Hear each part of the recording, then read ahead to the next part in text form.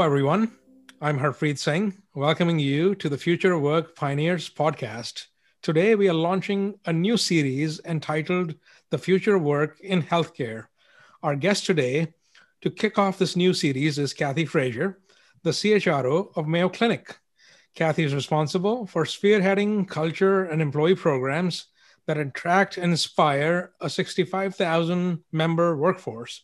Prior to joining Mayo Clinic, she led HR for 125,000 employees at Tenet Healthcare, a multinational healthcare services company.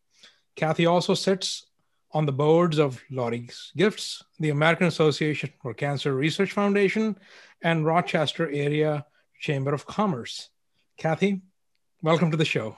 Thank you. Really glad to be here and share some of my various perspectives of the future of work and in healthcare. So thank you. So Cathy, you've led great organizations in the healthcare industry. Mm-hmm. Could we start by learning a little bit about you and your journey? You bet. Well, I'd love to say that I had a many year history within healthcare, starting from right out of college, but I can't say that. What I can say is I've had a very much of what one might call a lattice career before it was actually in vogue. So I actually started out in auto finance, working in Detroit with out of undergraduate, and then working at an organization called GMAC, so auto finance. Yes, I actually participated repossessing cars and financing dealer lots, but that really gave me a finance underpinning. I then went to American Airlines, where I was a finance person, and then moved over to their Sabre group, where I got involved with a lot of strategy and marketing. I then took a really unusual move and I jumped over to McKinsey & Company and went into management consulting and really found a love in retail and consumer. So I helped a lot of small box and big box retailers and consumer products organizations kind of think about their strategy and driving to consumerism. And then someone took a chance on me, which oftentimes in careers, that's what it takes. And someone took a chance on me and said, gosh, we are looking for someone to run HR. We are kind of in an organization that's a bit of a turnaround kind of circumstance. It was Tenet Healthcare. It happened to be in Dallas where I lived. And so I said, why not? Why wouldn't I go run HR for a healthcare company with no healthcare background and no traditional HR? And I spent 9 years learning to love healthcare, learning to love the function of HR. And it was one of these things that, again, later career move, but it worked beautifully for me. And about 5 years ago, I had the opportunity to kind of work at the Mayo Clinic. And if you're going to work in healthcare and you want to work in the people space, at least I would assert that Mayo Clinic is an amazing place where it's got people that are committed and passionate around what we do, and really kind of bringing the best out of them is what I get to do every day. So it's a huge privilege. That said, one may say, why the healthcare? And I'd say this is that all those experiences, even though some don't feel like they're healthcare, my answer when people say, gosh, that's a lot of things you've done, I'd say, yes. It all contributes to healthcare because healthcare is more and more consumer. It's more and more finance. It's about strategy. It's about marketing. It's about people. So all those various experience I had actually comes together so nicely within healthcare. And it really is something where I think that most people that actually have this very broad view of life, that have passion in their heart for health, would find a home here in the healthcare sector. I agree. Healthcare is a complex animal. So I can see how all those things contribute to your success. You've talked about the ways in which the future of work will change from the perspective of both employers and employees.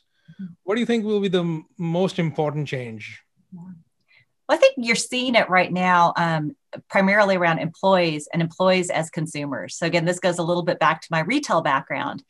But when I first came into HR, not knowing traditional HR, I said, well, this feels like employee sales and marketing, right? You've got to actually kind of every day win their hearts and minds.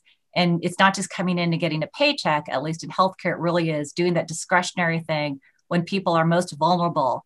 It's the very worst days of their lives, the very best days of their lives when they're having a baby, for example. And how do you actually kind of work with that level of heavy human kind of emotion and kind of circumstance? And you've got to attract the right people, and employees have increasingly interests of being who they are and not necessarily having to be kind of follow necessarily the rules of an organization. We're seeing more recently the future of being more remote work. People want a huge amount of flexibility. By example, right now, I work up in Rochester, Minnesota. Today, I'm coming from my home office here in Dallas, Texas. and I get on a plane during non-COVID and I get up to the office, but I have a tremendous amount of flexibility to be able to do that kind of on my terms. I think that this access to or organizations that really create that flexibility is going to be more and more. I also think that there's a huge opportunity for employees that they want is for organizations to commit to their careers. So before, if it was employees or consumers, and I can just take my resume, go down the street, go do something different. Employees, want that flexibility, but they would really love to be with an organization that's committed to their career. So employees, I think, are increasingly finding that there are organizations that kind of fit to their values alignment is the place I want to work. Employers then are saying, gee, can I actually reinvent this person into a different role, into a different career, et cetera, by actually understanding where they are, what they want to do, and be able to put the things around them to allow them flourish over a career. So, employees want that. And I think employers are just getting to the point where saying, well, that makes sense. That it's important to hire the right values aligned people. And once you're here, how do you do everything you can to continue to have people be productive members of that workforce? So, that's how at least I see it from the employee side and the employer's reaction. From the employer side, though, if I took that lens, I'd say employers are really looking for, I'd call it experts of many domains. The one thing we know is that things are going to be different in the future. And so agility and the ability to take people, not just because they happen to be an expert on one thing, but because they're an expert at one thing and have built out an ability to learn and be able to learn another thing and learn another thing, creates a lot more kind of competencies or skills or knowledge that they can be plugged and played into other things. So from the employee perspective, it's this great opportunity to go into an organization where there's a lot of different opportunities to plug in. And from an employer's perspective, it's saying, I now have a lot of skills with a lot more agility to go where the organization, the competition, the market is going. And so that's just a really, again, a synergy between what employers want and what I think employees want as well. So that's kind of where I see the how work is going to go in the future. What does future of work specifically mean for the healthcare industry from your perspective? Well, I think one thing about healthcare is and I've done this, if you go to, elementary schools, middle schools, and high schools, and you say, gosh, do you want to go into healthcare? The kids raise their hand and said, I want to be a doctor, I want to be a nurse. So there is this kind of view that healthcare traditionally has been about clinical roles only. And I think that there is always going to be an element that's clinical roles. That is actually the part of delivery in healthcare. But increasingly, it's about digital, it's about informatics, it's about human capital, it's about logistics, it's about devices. And so I think we're going to end up with a world where healthcare is going to have to appeal to people to come into healthcare because they have a passion, a heart, the reason for actually caring for others. And it's that altruistic heart that we have to capture and then say, hey, you want to come to healthcare? There are so many different professions that you can actually explore. And by the way, someone from HR can be finance, can go into clinical, et cetera, right? But really dispelling this belief that healthcare is only going to be clinical. And we need that because we do not have enough people that are in healthcare looking for healthcare careers for the future. So first of all, stimulating that pipeline is going to be really important. And I actually think that it's one of these things where the government, the Department of Labor, Health and Human Services can really kind of lean in a little bit more to kind of understand where is the labor force in the world of healthcare. Not as much discussion, typically about workforce in healthcare, but it is a really important area. I think the other element is about new skills. We have many, many people in healthcare today, and healthcare delivered in the future is going to be different of how it's delivered today. So we are upskilling and reskilling our folks to have a better digital competency. It's being able to focus on the experience of a patient and their families, not necessarily the single point of care. And those are actually very different skills by which we are getting our people in healthcare to be more attuned to. Diversity, inclusion, all these other things are actually really important parts of a patient's experience and their family. So kind of teaching to those elements. We also are doing a lot in healthcare around future of careers. And so this isn't just upskilling and reskilling. It's also saying that if there is, a job that you come into, say you come into an organization as a front desk clerk, and are we actually helping people become a patient care tech? And then are we investing in their education? Are they investing their time into learning something to be maybe a licensed vocational nurse, and et cetera, et cetera? I mean, I see a world where this kind of area of a career and a career pipeline, which is an employer and employee kind of agreement, becomes a huge part of what healthcare will need to do to attract, retain, and actually drive continued productivity and retention of its people. So you alluded to upskilling, reskilling, career pathing. What are some of the initiatives that are underway at Mayo to achieve something like that? And also, what is your take on the role of employer in building these skills and careers? Obviously, you seem very passionate about this topic, but when it comes to the tactics, what exactly are you doing? So I got us first off by just explaining Mayo Clinic. So Mayo Clinic actually is, it's technically, it's tax exempt status because it's a nonprofit. It's because it's actually an education organization. So we're healthcare, we provide services for sure, but we are also education. We have a school of medicine that's one of the best in the country, if not the best in the country. We have a graduate medical education. We have continuous health professions, et cetera. So we've got a very kind of large school. And first of all, part of at least what Mayo Clinic is ensuring that our school, the 5 schools that are part of the Mayo colleges, continue to be a significant and core pipeline for us.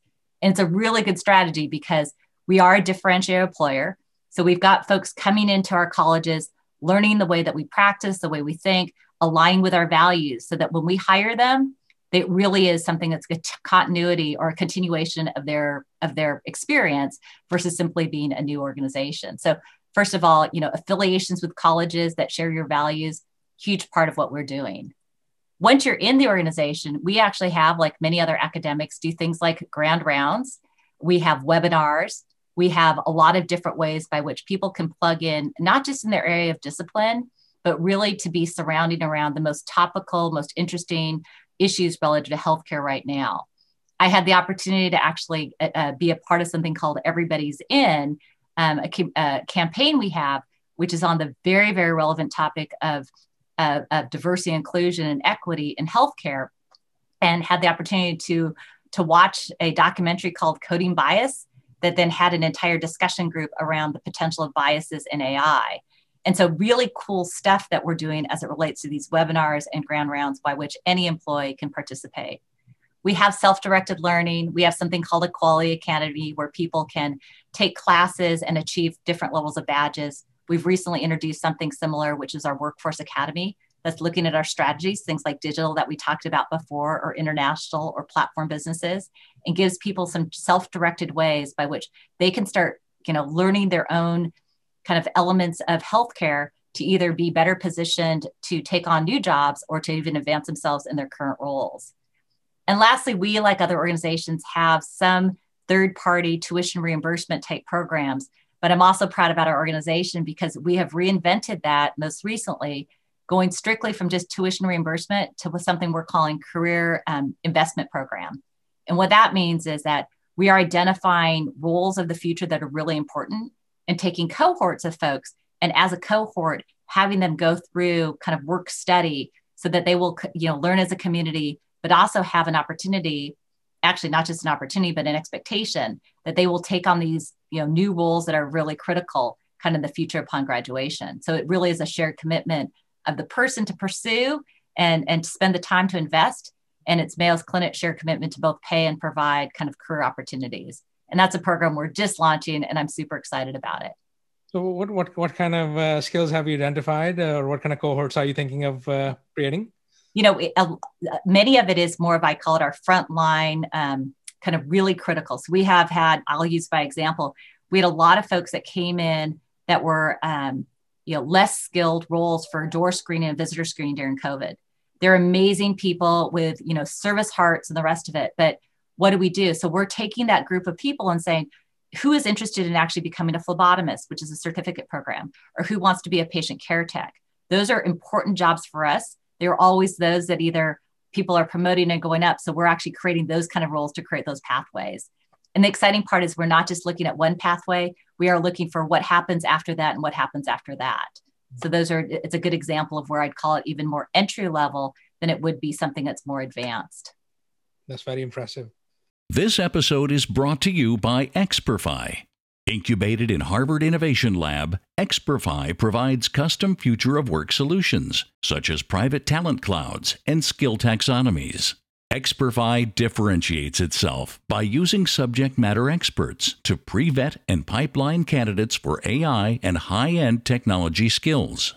However, Experfy Talent Cloud Platform is skill agnostic and can be licensed to build custom talent clouds for any and all skills. In a different use case, enterprises interested in employee intermobility can license the Experfy platform to create an internal gigs marketplace where interested employees can be algorithmically matched to projects, gamifying their learning experience. Visit www.experfy.com for more information.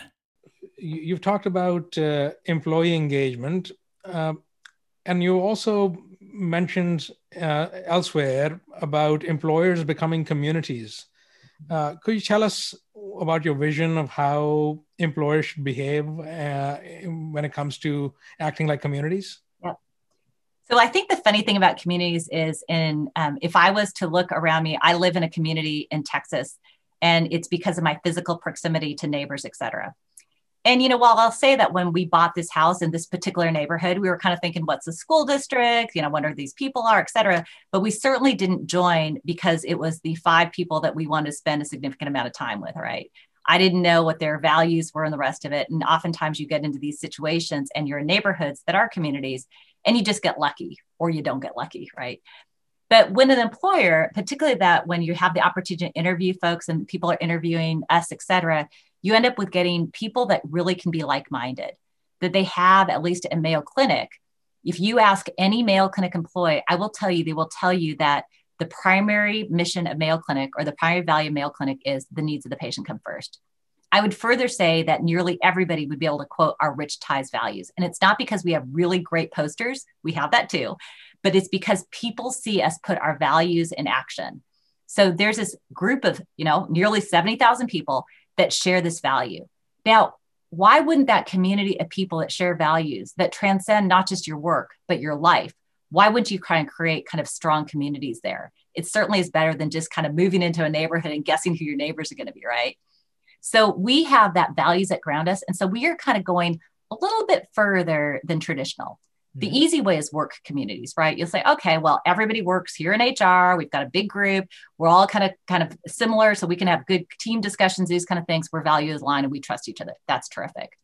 But we're moving into areas of affinity groups, which looks at things like who are all the people that love well-being, who loves environmental sustainability, who really is affiliated with emerging leaders, or that may be a part of an ethnic or a racial diversity kind of group that actually wants to find community, right? So we've created affinity groups that are opportunities for people to connect physically, virtually, et cetera, to be together. There's also then further, we're calling them connection groups. And these are people that may have an interest, for example, we have physician engagement groups. They might talk about administrative processes for about 5 minutes, and then we pay for their dinner or lunch, and then they create communities. And there's a commitment that they will continue to kind of meet for a while to build their habit of being a part of an engagement group. We're finding those engagement groups actually reduce our burnout. We have group fitness and these kind of things that are also kind of connection groups virtually and physically. But our most recent thing I'm incredibly excited about is our social connections. And in a world, particularly in COVID, where we are all very socially isolated, and it's possible that you may not go out of your house for weeks and weeks and weeks, knowing that you can get groceries and food and everything else delivered. We're finding that our group, our people, were starting to find that isolation. And it was a real challenge for us because healthcare is typically a very relationship and people-oriented business. So we started doing these social connection groups. And they're things like cooking, or I hosted one on balloon animals. And it's not about the skill itself. What it is, it's the prop to be able to have a connection. So people come to this, they're strangers perhaps, but we have them set up in such a way that we break people into breakout groups. They talk about their interests, they talk about their thoughts, they talk about travel, while they have a prop of cooking or decorating or other types of a book or whatnot. And what we're finding is because we've been able to transcend or at least view that our communities are like-minded people, and on a voluntary basis, people are willing to come in their personal time to be a part of these communities, it strengthens who we are. So yes, we are straddling this work and this life dimension. And one may say, I have people that have told me, oh, keep work at work and home at home and do not mix the others. I'm a huge advocate of saying, in today's world, an employer that actually believes that you can create separation, they're simply not thinking about it in a relevant and a contemporary way. It's all about how do you blend it with your values and your alignment to create communities that will strengthen your workforce. And almost more importantly, it strengthens humanity. Because why wouldn't you want to be with people that share your interests, that are like-minded? It's just kind of way too short in terms of life to do things that are constantly kind of, trying to move uphill, right? Many people argue that mental health and well-being are key to future work. So tell us how we should think about well-being. How do we put it at the center when we are thinking about organizations? Yeah. So I'll talk a little bit about how we're thinking about it. So when I think about mental health, I think you could immediately move to the point of healthcare benefits. And you could think about it as saying, okay, what's your network, your mental health network look like? What are your premiums? Who's in network? Who's out of network? All these things. And you can get very much into the cost and the health benefits of mental health. Not sufficient, at least for Mayo Clinic. So we think about it as a broad continuum of kind of well-being plus. So we have mental health that's everywhere from medical mental health to, truly, I call it employee assistance type kind of situations that are happening in the workplace that are distressing, that are stressful, and resiliency kind of training that we put in, to well-being as it relates to financial well-being, social well-being, physical well-being, even to the point of, at our very highest level, we actually think about joy. And we talk about how joy can be created, fulfillment, purpose, et cetera, in our organization. So we have this incredible continuum that we think about in terms of, mental / well-being. And it's that continuum. Now, the really interesting thing we know is that you can go from being excelling to unsettling in a day. I do that almost every day, in fact, and I'm sure many of you do as well. And so it really is trying to help our employees figure out what's the right way to navigate. At what point do you really have a situation that is more clinically oriented versus which might be more employee assistance versus that is just, I need someone to talk to in a connection group because I'm just having a bad day. So what we are working on is trying to make it as easy as we can for our employees to actually navigate the variety of services we have. That's one. But two, to also remove any stigma that it may have to someone saying, gosh, I'm uncomfortable. I don't want someone to think that I'm not stable, et cetera. We've got to remove that stigmatism. We've got to be able to create it easy to access, let people self-schedule. We need to have open ways by people can get the services that they need. And we have to be able to have active conversation, because this is not something that is something you should be fearful and not say. This should be something that's no different than anything else, saying we have a community of people, as I said earlier, that our values align. We all want to help. And how do we actually give people the comfort that we're there? So again, I don't view it quite as kind of narrow as some, but it is a huge emerging issue. It is important to get your arms around. And what I really want us to do is to do it before something bad happens that forces you to do it. There have been bad things that happen in a large workforce, whether it's suicides or it's, workplace violence, et cetera. The compassion of our people to actually, not just if that was to ever happen, to know what to do, but also to try to prevent that, or at least try early warning signs of that, is an important part of this as well. So just don't wait till something bad happens. Education is increasingly important as we think of future work, and also education as we see evolving, given things are moving remote. And but you mentioned something very interesting, which is the initiative as an employer you're taking to do career pathing. Mm-hmm. How do you think about the assessing what an employee is good at, and then helping them create that pathway rather than just saying, okay, this is what I need. Let me find a bunch of people to do that. So I have probably more of a futuristic view, and I can't tell you that Mayo Clinic is doing this right now, but we are thinking about it and trying to figure out how to get there, which is it's much more like a marketplace. That if I was to say, here are all the jobs that I have or pieces of work, and make it open for people. And it's not just a role, a permanent full-time role, but it could be jobs, et cetera, and allow people to express their interest to say, I have passion and interest in doing this, and here's why I have passion and interest, and I have some level of prerequisite skills to get me, I'm usually going to be, I will triple down on passion and interest with the idea that many things and skills you can either build or can surround people to actually kind of help shore up. So one of the things that we have done is we call it agile staffing, where we've identified pieces of work and we've said, here's a project to do this. We're looking for someone who can do some project management, this like this, it's part-time, if you want to kind of bid on this project. And we've had some really good success on a pilot basis of getting people to gravitate to things that they've self-assessed that they can actually be successful at. Now, what we haven't done yet was saying, and formalize that to say, okay, now how are we going to give you performance feedback and give conversations around this kind of discretionary work? We've talked about it, but not yet executed to it. But in my mind, it's a little bit less around us assessing. It's more about self-assessment. It's about people joining teams to see where they're successful. And if you get to kind of a really future world, it could be where you get feedback, not from your supervisor, but feedback from your clients and your team members to kind of figure out where you're good at. And you take that feedback and knowing your own strength, you're able to apply it to work that you actually think you'll do well at, that you like. I mean, it's pretty futuristic to say it really is consumer driven and choices versus employer and supervisor. And that might not work for all work, but I think that there is some element of that we will start seeing people kind of freedom of actually going to things that they gravitate to, and whether it's number of likes or whatnot, be better assured that they are good or not at.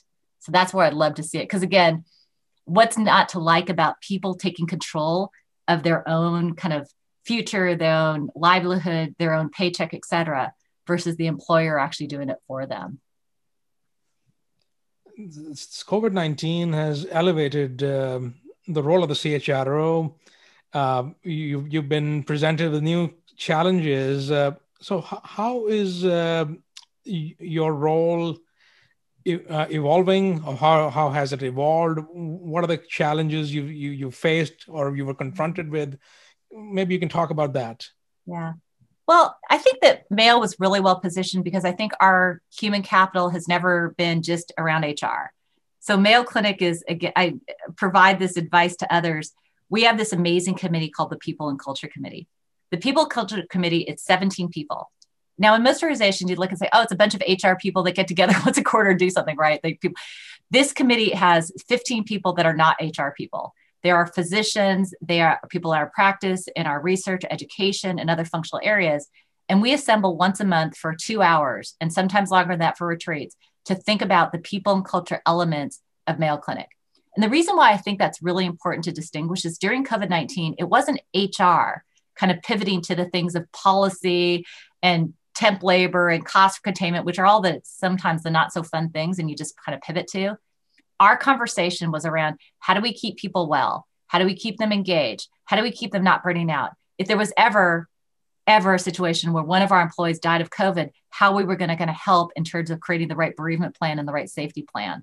So we did a lot and continue to do a lot of work on the area of well-being, because it is the element of the workforce that we as Mayo Clinic need. Now, do we have different pay practices for, different shifts, or did we have to kind of do COVID testing in different ways and put policies around short-term disability and all this stuff? Absolutely, we need to do that. And again, I would say that even though HR did that work, and I'm really proud of the team to do it, in part, it was done because the organization has given our ability to be agile enough to pivot where we need to. And even in healthcare, that sometimes is a little bit slower to act, in Mayo Clinic, that is always cautious on doing things too quickly, we were able to pivot on those business issues quite quickly because the organization didn't just give us permission, but it really asked us to do it and actually motivated those capabilities. On the topic of building workplace culture and behavior, you've spoken about new age professionalism, which you've defined as, and I quote, a clear and congruent set of professional expectations in an increasingly volatile and rapidly changing environment. Can you explain what this approach is and why you think it's important? Sure. So we at Mayo Clinic, again, are really fortunate that we have many people that have been here for years. In fact, Mayo Clinic is a place where you could start when you are in your teens and work here for 60 years. And we have a few people that have hit those really, really long milestone journey. And we love that because it's those value congruence people. But if you think about it, even just 10 years ago, or I'd say maybe it's 13 years now, there wasn't even an iPhone, right? This whole thing of social media, what's right, what's wrong, the world's changed a lot. And many of our people have worked here for a long time and have not really, seen those kind of evolutions. And so let me give you a very tangible kind of thing. In healthcare, access to medical records and HIPAA it's a really important thing we get right. We don't want anyone to get access or to see medical information that personal medical information that they shouldn't see it, right? A person receives some beautiful flowers for their birthday. They have a beautiful bouquet. It's in front of their computer. They take a picture of their flowers. They put it on Facebook and said, look at what my husband provided. I'm so happy it's my birthday. Now, in the background, computer screen, HIPAA information on the back, right? Now, did our person plan to do that? Did they want to share with the world, with all of their followers, kind of confidential information on the back screen? Absolutely not. So the new age professional says, you may not have intended to, but you still have an accountability. In this end, you still have a patient whose information, who didn't want it out there, is now been seen by somebody, right? And to me, that's this deal around how do you actually educate people to these new realities? You can't just be in a coffee shop now and just have a conversation around, I didn't really like that policy they did. I don't think it was really, I even wonder if it's legal or something, that kind of fun conversation. Now it can be recorded and actually posted places, et cetera, right? And taken out of context. And what we found is our people are so values aligned and they are relatively trusting that these new realities of social media, of things moving fast with perhaps nefarious organizations that are less committed to our passion and interest that we are, sometimes can take things out of context. So part of this is how do you educate without creating chaos and without causing people to be incredibly suspicious? How do you actually create paths by which people will do the right thing within our community? And so we've spent a lot of time training and learning, having transparent conversations. And moreover, we've had to take corrective action when through all of that and people have gone through appropriate training and things and it doesn't work. This transcends not just social media policies and things like, people doing off-duty conduct that we don't think is becoming the values of an organization. It's sexual harassment and other elements.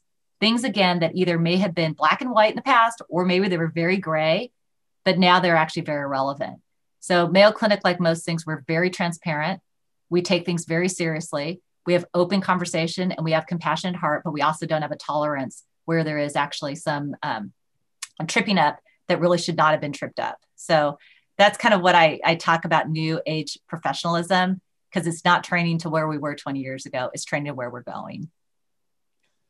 Let's come back to workforce. You've discussed healthcare and how the clinical aspects are often emphasized when people think about careers. If you were to look at from a macro perspective, the trends, what kind of trends are you seeing emerging from a workforce perspective? Well, I mean, the trend you're seeing, at least in healthcare, it will follow, I call it an employer's choice. So you are getting a lot more kind of entrance into people or organizations that want to help people's health. It could be Amazon. It could be Google. It could be coming from our insurance organizations. It could come from the healthcare services. So you are getting a lot of invention that is in the end trying to figure out how to help people. Now, here's what a lot of different brilliant ideas, things that we haven't thought about that are shifting our paradigms about how care is given. How do you work through, preventive care? How do you early indicate that someone's going to have the likely of having a heart attack without having any other signs except for certain algorithms, et cetera, right? So you've got, first of all, that. At the same time, you've got the kind of the desire for the consumer to do a lot more things at home. They want to do it at home. They don't want to be inconvenienced. We have, in some regards, commoditized certain elements of healthcare. So I bring those two things together to say, first of all, I think the trend of healthcare is you're going to get a very much of a baseline. It's going to be commoditized. It'll be things that you get as a matter of routine. It's things that are going to be super convenient. You're going to go to Costco, get your kit. You're going to go to Walgreens and actually get your test, whatever it is, or you're going to stay at home and something's going to happen to you. That's going to be there. There is going to be an emerging level of healthcare, and this is where Mayo Clinic's always going to be, which is at that pinnacle of things that are emerging, subspecialty things that you'll just never diagnose without really very good problem solvers have seen it many times, be able to get that diagnosis that you otherwise wouldn't get. It's going to come not only because human touch and actually experience, but it's come through platform and data, and all those things will come together. So it's going to be quite bifurcated. The true kind of high level data scientists, physicians, researchers, clinicians, business people that are thinking about this in a very different way. And then I'd say the rest is more about an operational excellence element of the delivery of healthcare kind of day in and day out. People will live longer. People will actually get better care. They'll have better lives. And I think it's playing within those kind of two parts. You got to figure out where you are. You've got to excel at that. That will mean huge things to the workforce, because it may not be as much as the mid-level providers, but rather at the top of the game or more in more of a commodity-ish type kind of delivery. So just continuing on that theme, when we think of healthcare, one of the largest sector in terms of GDP in this country, but slow to innovate. So as a former McKinsey consultant, how do you think about innovation? How do you think about the what's holding us back when it comes to innovation? Oh, well, okay. So the easy answer there, it's people's lives, right? You can play with a new version of Snickers, right? And probably not hurt somebody. So consumer retail, these kind of things, they are not safety businesses. Healthcare is one where you can't make mistakes. Now, where I think the innovation comes, it's not making mistakes on people's lives, but there's a heck of a lot we can do around the business and delivery of healthcare. Such significant portions of our costs are related not to delivery of care, it's administration, it's bureaucracy. And I think really thinking about reinventing healthcare isn't around creating more potential risks for the delivery of care. It's getting everything else out of the way. And over the years, we have established more and more, whether it's levels of people that play in the value chain, if it is the bureaucracy of the payment model, if it's the challenges and tribulations around, have you looked at an explanation of benefits lately? Why does it take you 20 pages of fine text to get your teeth cleaned, right? And that's an exaggeration, of course, but we have created so much that is so complicated. I do think that this is a very much of a reimagination of the innovation coming from partially the business and the bureaucracy of healthcare. Get that out of the way. Let the clinicians continue to do the work of miracles of solving people's health issues. They will go faster, people will be happier, and actually costs will go down. We don't save lives because we send out good bills. We save lives because we put our time and attention to looking at humans, understand what makes them different and distinct, and actually solving their issues, right?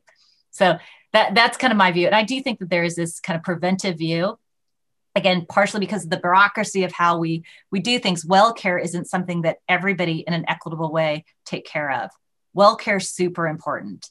If you can actually get good well care, your ability then to not have to deal with the sick care is absolutely there. And so it is this kind of shift upstream to say, can we create more well care interventions, et cetera? Again, funded in part through the simplification of all this administration that we put to this sector because we've been fearful about hurting people.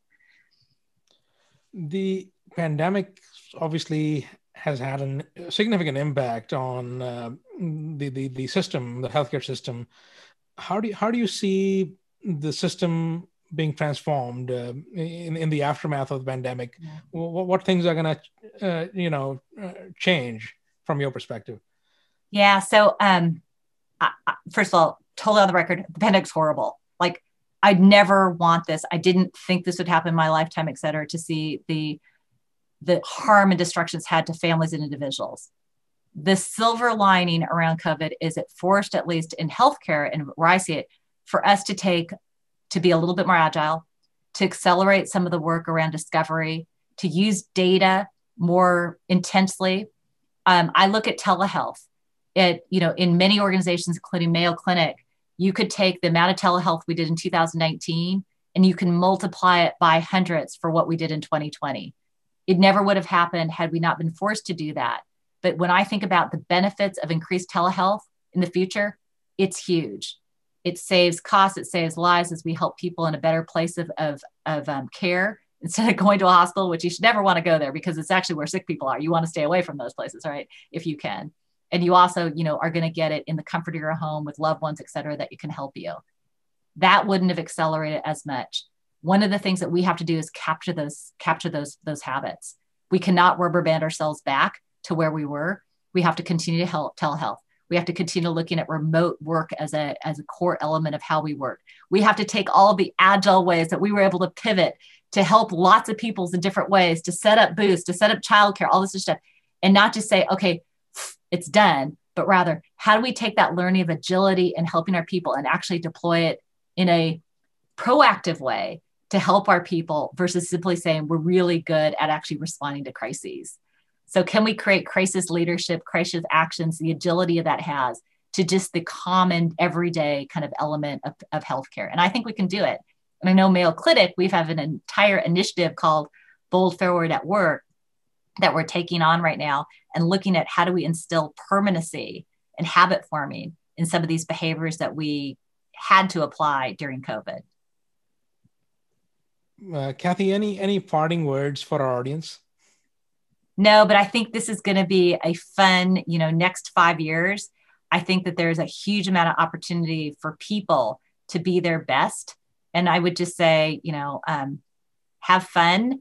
Part of this is about being human. Make sure that we all take this a little bit, with a view of we can work, we can be with people we really like, we can have fun. And, that's what this is about. And the more we can keep all that stuff in balance, the better we are. I will say that my book, and you see my backdrop here, a little less conventional than the traditional beautiful bookshelves. This is a part of having fun. It's having a red phone on a cake plan. It's having a lava lamp, and it's having a book that I actually stare at a lot and fill out, which is do one thing every day that makes you happy. This stuff's important because, again, if you can't reflect your personality, if you can't be yourself at work, you can't have fun. I really question, is it worth it? So I hope I've been able to share some things that are interesting. Yeah, it's been a real pleasure, Cathy. Thank you so much for your time. Great. Thank you.